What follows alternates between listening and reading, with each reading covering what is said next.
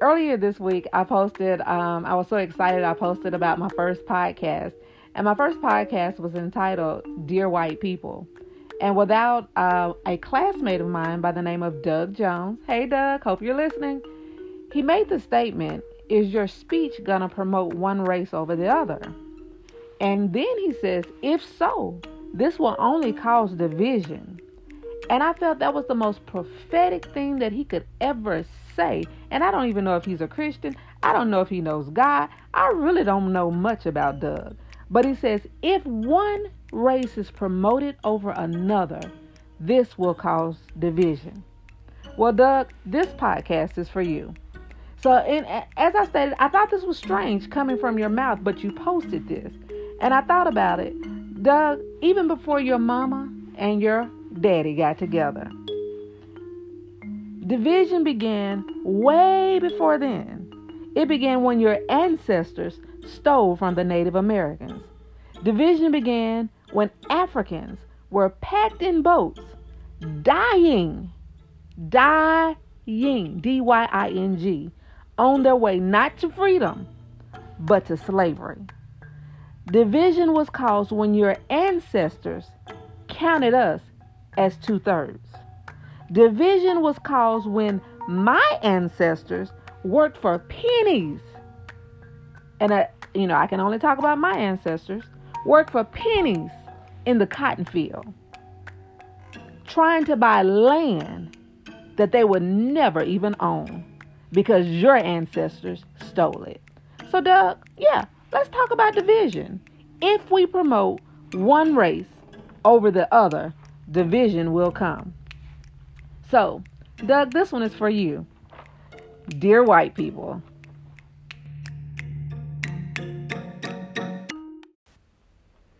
Dear white people, I didn't start this podcast because I wanted to talk about racial injustices or inequalities, but I started this podcast because I wanted to encourage people, inspire people to dream big, like just to go after their dreams and make it happen so that we could live the American dream. Yeah, that one.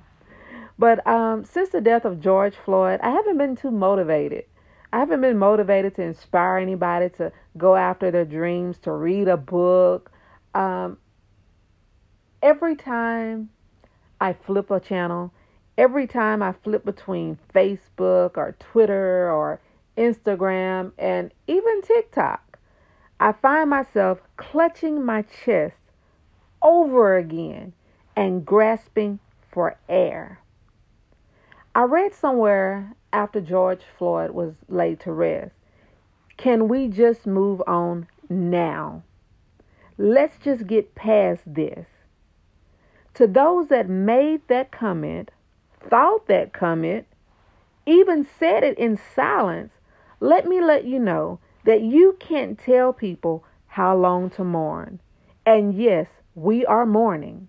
We sat for 8 minutes and 46 seconds and watched a man be murdered in the street. We're mourning.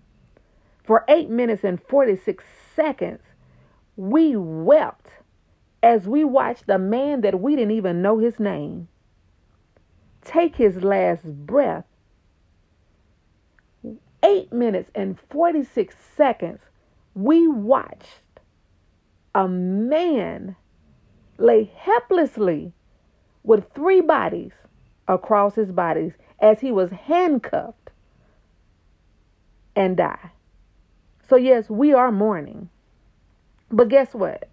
We're not just mourning for the death of George Floyd, but the hurt, the tears, the pain, the frustration, the anger grows back for generations. Hold up, let me say that again. It goes back for generations. Not 10 years, not 20 years, not 30 years, not 40 years, not 50 years. Are you tired of me counting backwards now? This goes back for centuries. So you can't tell me how long I should mourn when this has been happening year after year after year after year. Sometimes over and over throughout the week do we see this. And as I stated, we feel the pain all over again. We feel the pain that we felt for Trayvon Martin. We recry for Alton Sterling. Our heart pounds for Emmett Till. And guess what? We can even make this personal. We cry and feel the pain for our great uncles, for every black man that lost their life, not just because he was black, but because a white man, your ancestors, Doug, decided he was a black man that was worthless. They felt he was not important.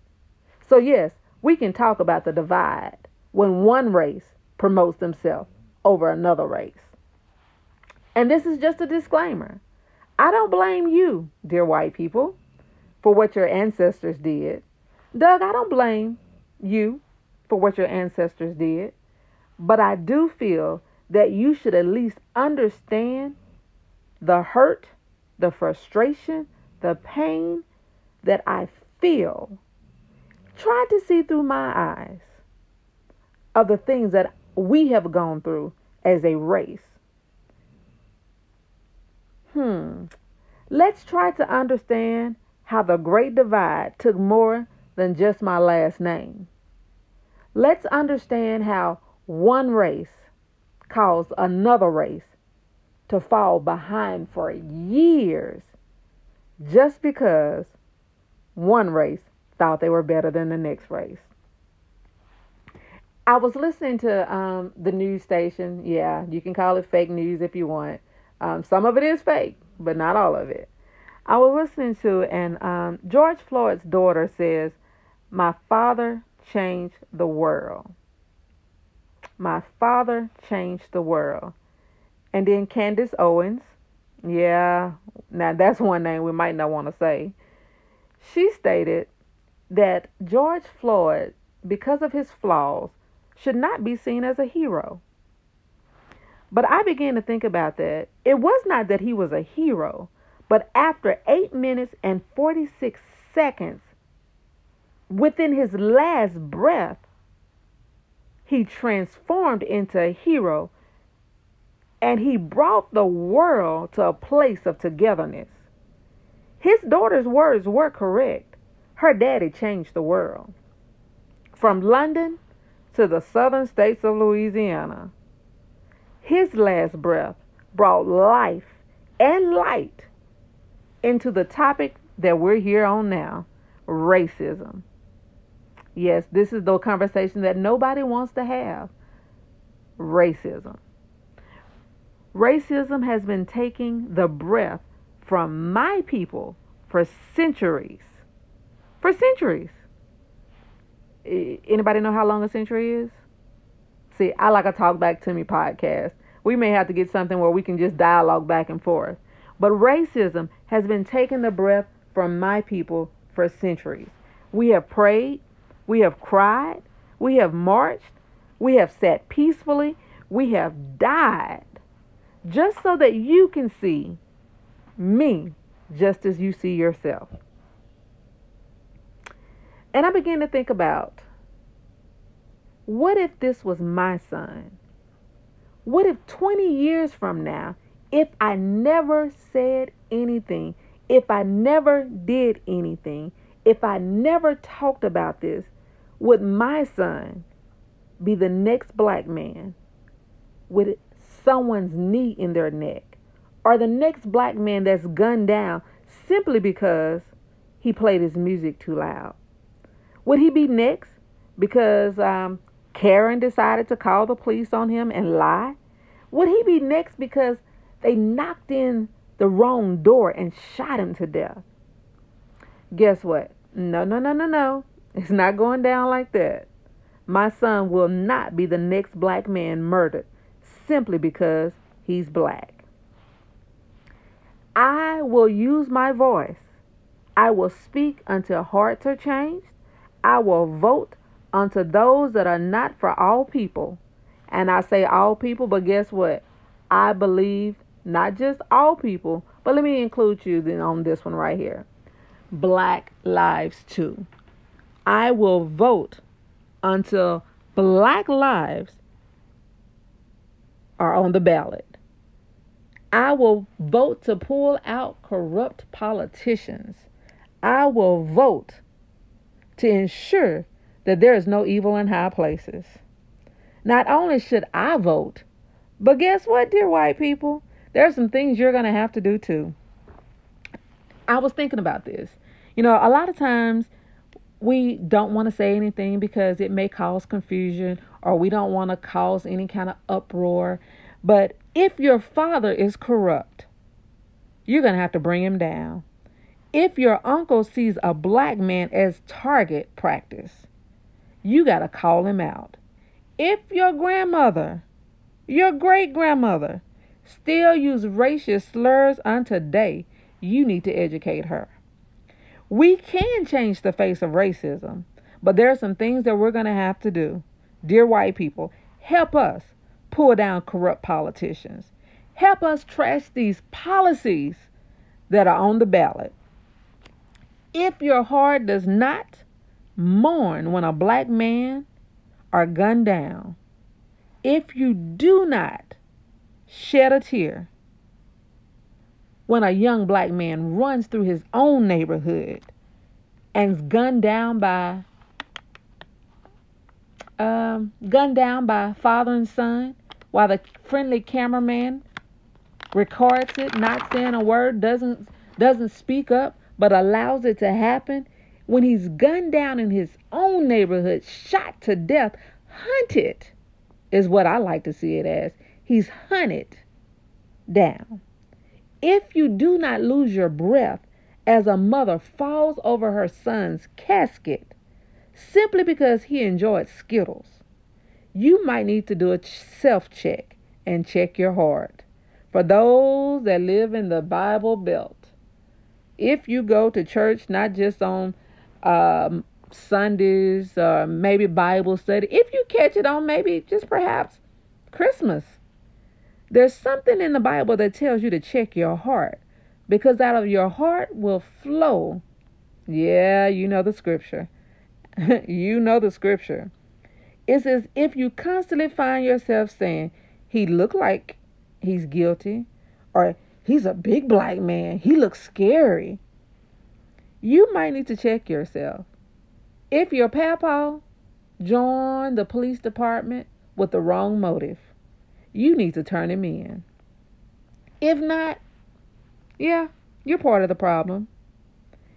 If the only time you voice that Black Lives Matter is in your head, or let's say in the confinement of your own home, if you refuse to tell your neighbor to stop saying racial slurs, stop always having biases in their heart, stop saying that there is no injustices and we're all equal, you are part of the problem.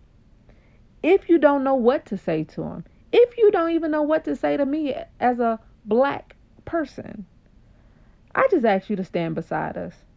Stand beside us. For those that are Christians, it's gonna be a rough day when you stand before Jesus and he asks you, did you love like I commanded you to? Did you love like I commanded you to? It's going to be rough. It's going to be rough. And I'm going to cut this podcast short, but I'll end you with this again. Racism has been taking the breath from my people for centuries. We have prayed, we have cried, we have marched, we have died, just so that you can see us just as you see yourself and your family. Racism, we serve notice on you today. We're done dying. We're not dying anymore. It's over. Dear white people, let's make a difference. Speak up when you see injustices. Speak up when you see someone being treated unfair. Speak up when you hear it in your own home.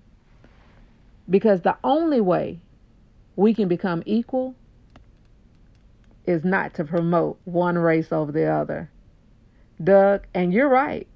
If we promote one race over the other, a great divide will happen. So let's just do the right thing and love like the Bible says love.